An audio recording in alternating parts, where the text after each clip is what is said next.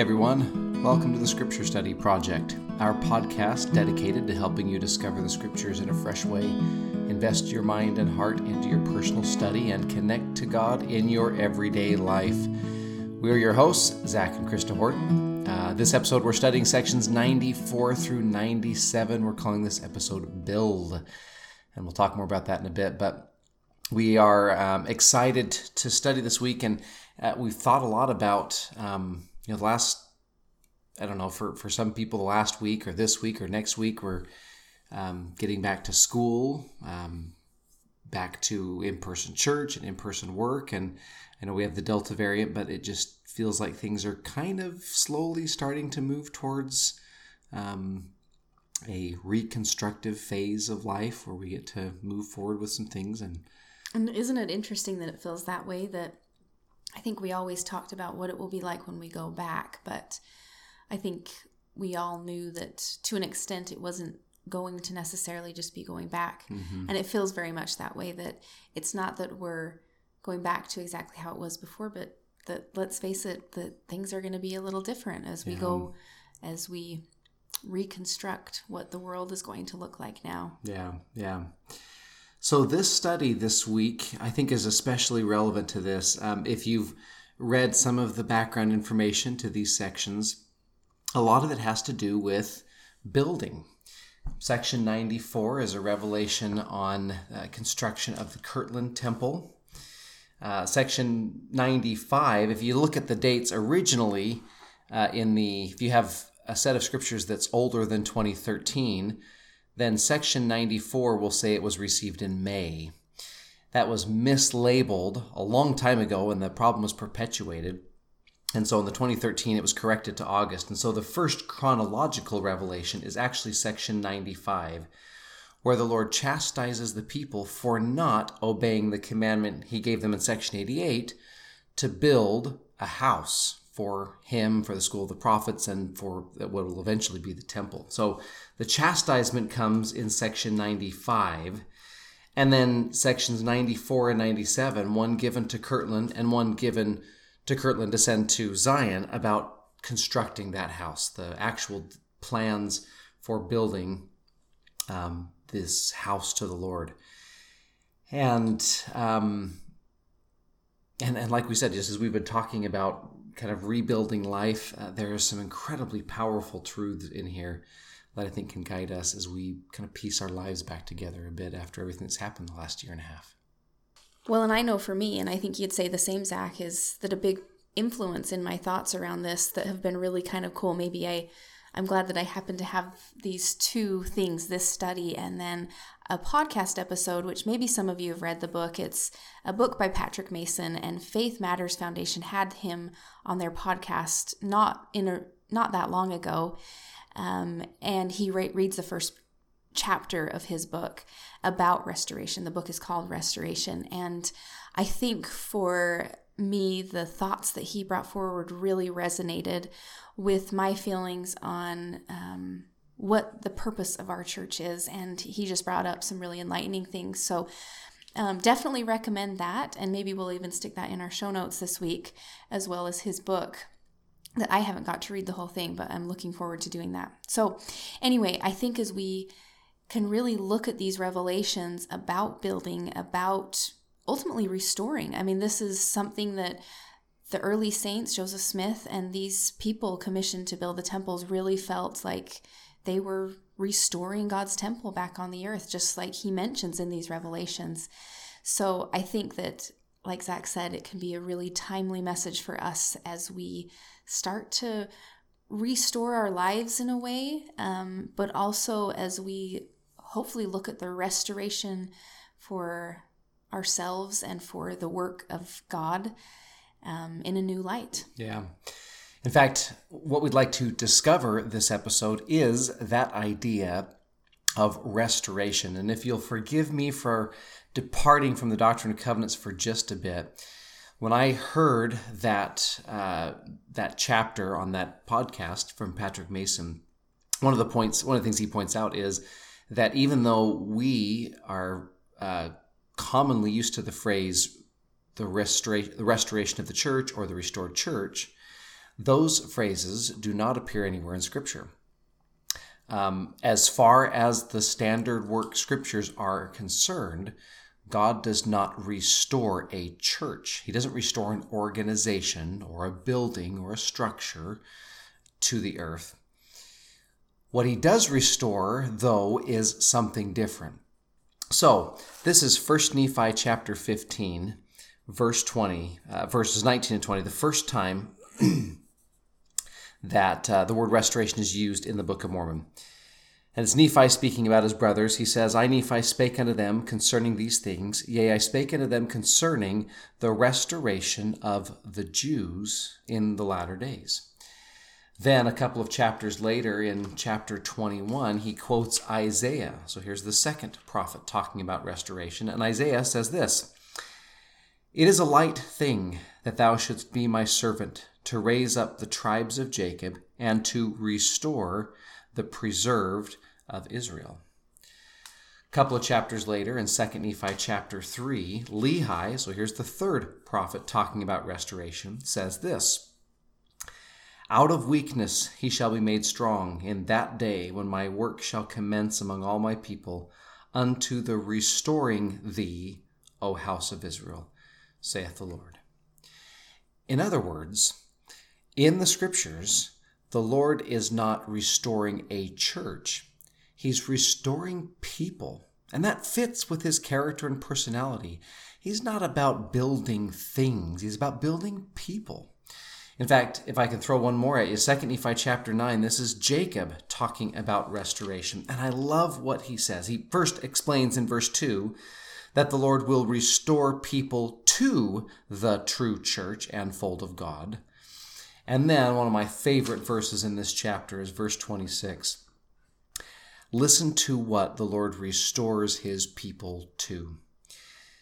For the atonement satisfieth the demands of his justice upon all those who have not the law given to them, that they are delivered from that awful monster, death and hell and the devil and the lake of fire and brimstone, which is endless torment, and they are restored to that God who gave them breath, which is the Holy One of Israel.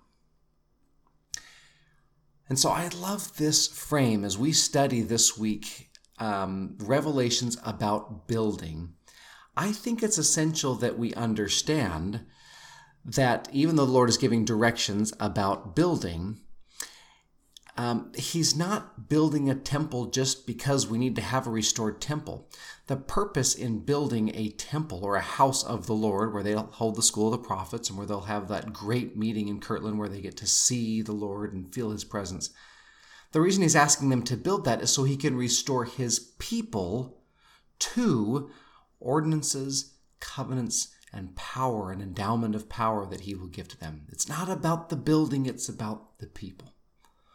Well, I love the thought of the restoration really coming to us as individuals and to God's people, because I think that's something that is unique to what we can do right now.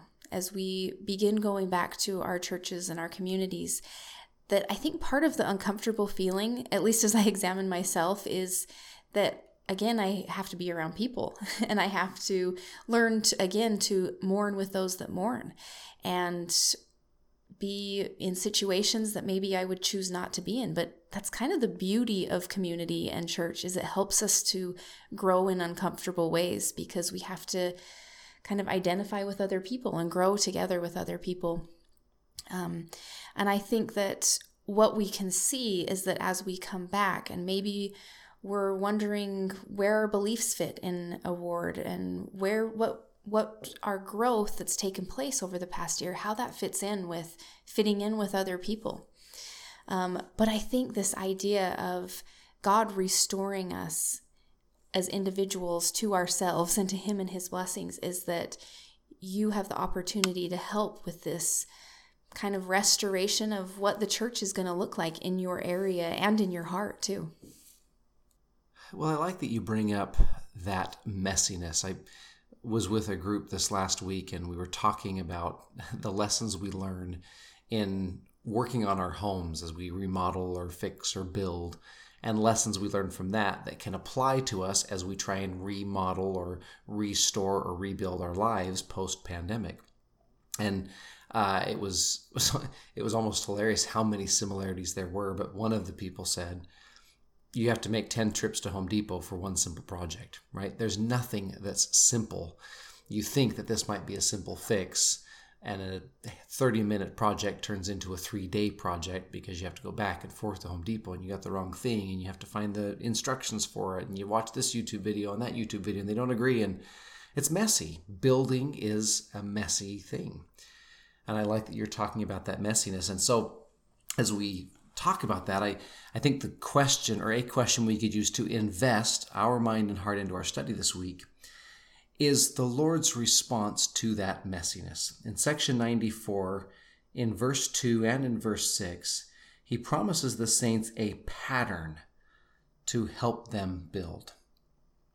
And I think there's a lot to be figured out with that word pattern. Why isn't it specific instructions or directions? Why does he give a pattern instead of directions in this case? But I think a great question to ask ourselves as we study is, what pattern or patterns will the Lord follow as he builds or restores my relationship with him? What patterns is the Lord going to follow as he restores me to his promises, to his blessings? And as you mentioned, as I work to restore myself to the communities that I live in. Well, I like the way you asked that question, Zach, because I think that the word pattern that you pulled out from a couple of these verses in section 94 is kind of a cool one to think about as we're building, because we can think of it in ways of the blueprints or the patterns that we're going to get from God. I'm thinking of patterns for sewing, right? Mm-hmm. So same thing, but that general idea of an outline of how he wants us to build something. But then also the pattern could also be thinking, for us personally, is thinking of how God has worked with us in the past and remembering those patterns and maybe going back to those. Yeah. For me, that applies as I look at what helps me connect to God in this instance is in section 1, what stuck out to me was, I say unto you, my friends, a commandment I give unto you, that ye shall commence a work of laying out and preparing a beginning and foundation of the city of the stake of Zion here in Kirtland. So for me, I just thought that, isn't that kind of what we all need? Is sometimes we need that beginning.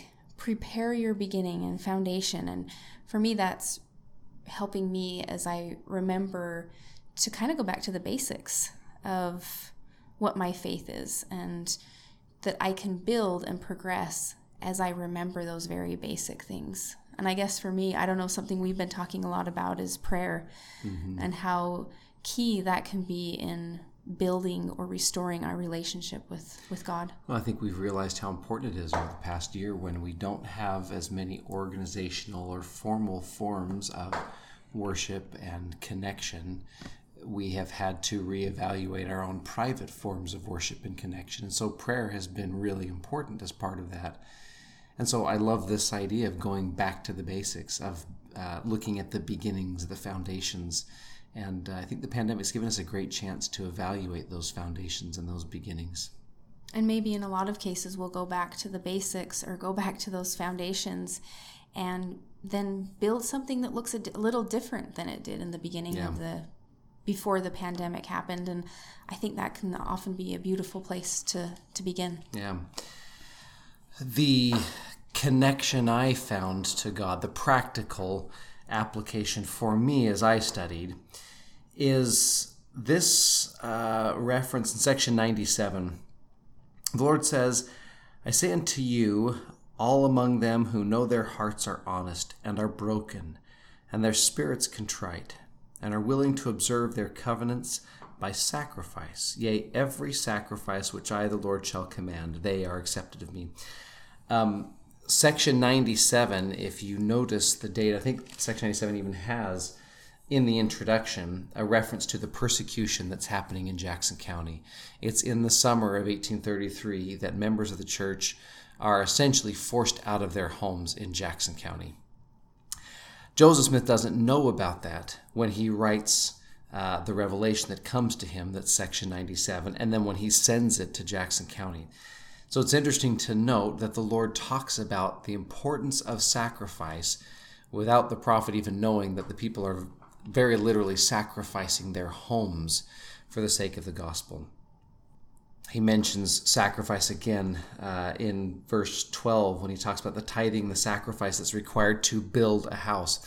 So if we're talking about fundamental, foundational patterns, it's kind of counterintuitive, but I find it really intriguing that when the Lord wants us to build something or restore something, part of that building restoration process, part of what he asks us to do is to sacrifice, to give something up. And that's the counterintuitive part. You would think that building something means I acquire more. But in this case, when we're building or reconstructing spiritual things, it seems like it's often what we are willing to give up more than what we're willing to acquire that matters. And so I've just been thinking about what are the sacrifices that I have made over the past year and a half, and what are the ones that I'm willing to make or need to make in order to restore my relationship with God or my devotion to His service. And if you want great reading, the verses following verse 8, 9, and 10, 13, 14, 15, 16 are some incredible promises the Lord gives because of our willingness to sacrifice. Maybe most notably verse 15. And inasmuch as my people build a house unto me in the name of the Lord, and do not suffer any unclean thing to come into it, that it may not be defiled, my glory shall rest upon it, and my presence shall be there. For I will come into it, and all the pure in heart that shall come into it shall see God. As difficult as the last year and a half have been for all of us, I have heard, you have heard, and maybe have experienced yourself like I had, experiences where we've been able to see God in a new way, to be not just restored, but to have something built within us that maybe couldn't be there without the trials and the difficulties we had been through, without the sacrifices we've gone through. And so I find these sections incredibly encouraging, and hopefully this Discover, Invest, and Connect helps you as you begin your study this week, and as you open yourself up to what God will help you do to restore or build your connection with Him and the work that He has for you to do. Thank you so much for studying with us this week, and we'll see you next episode.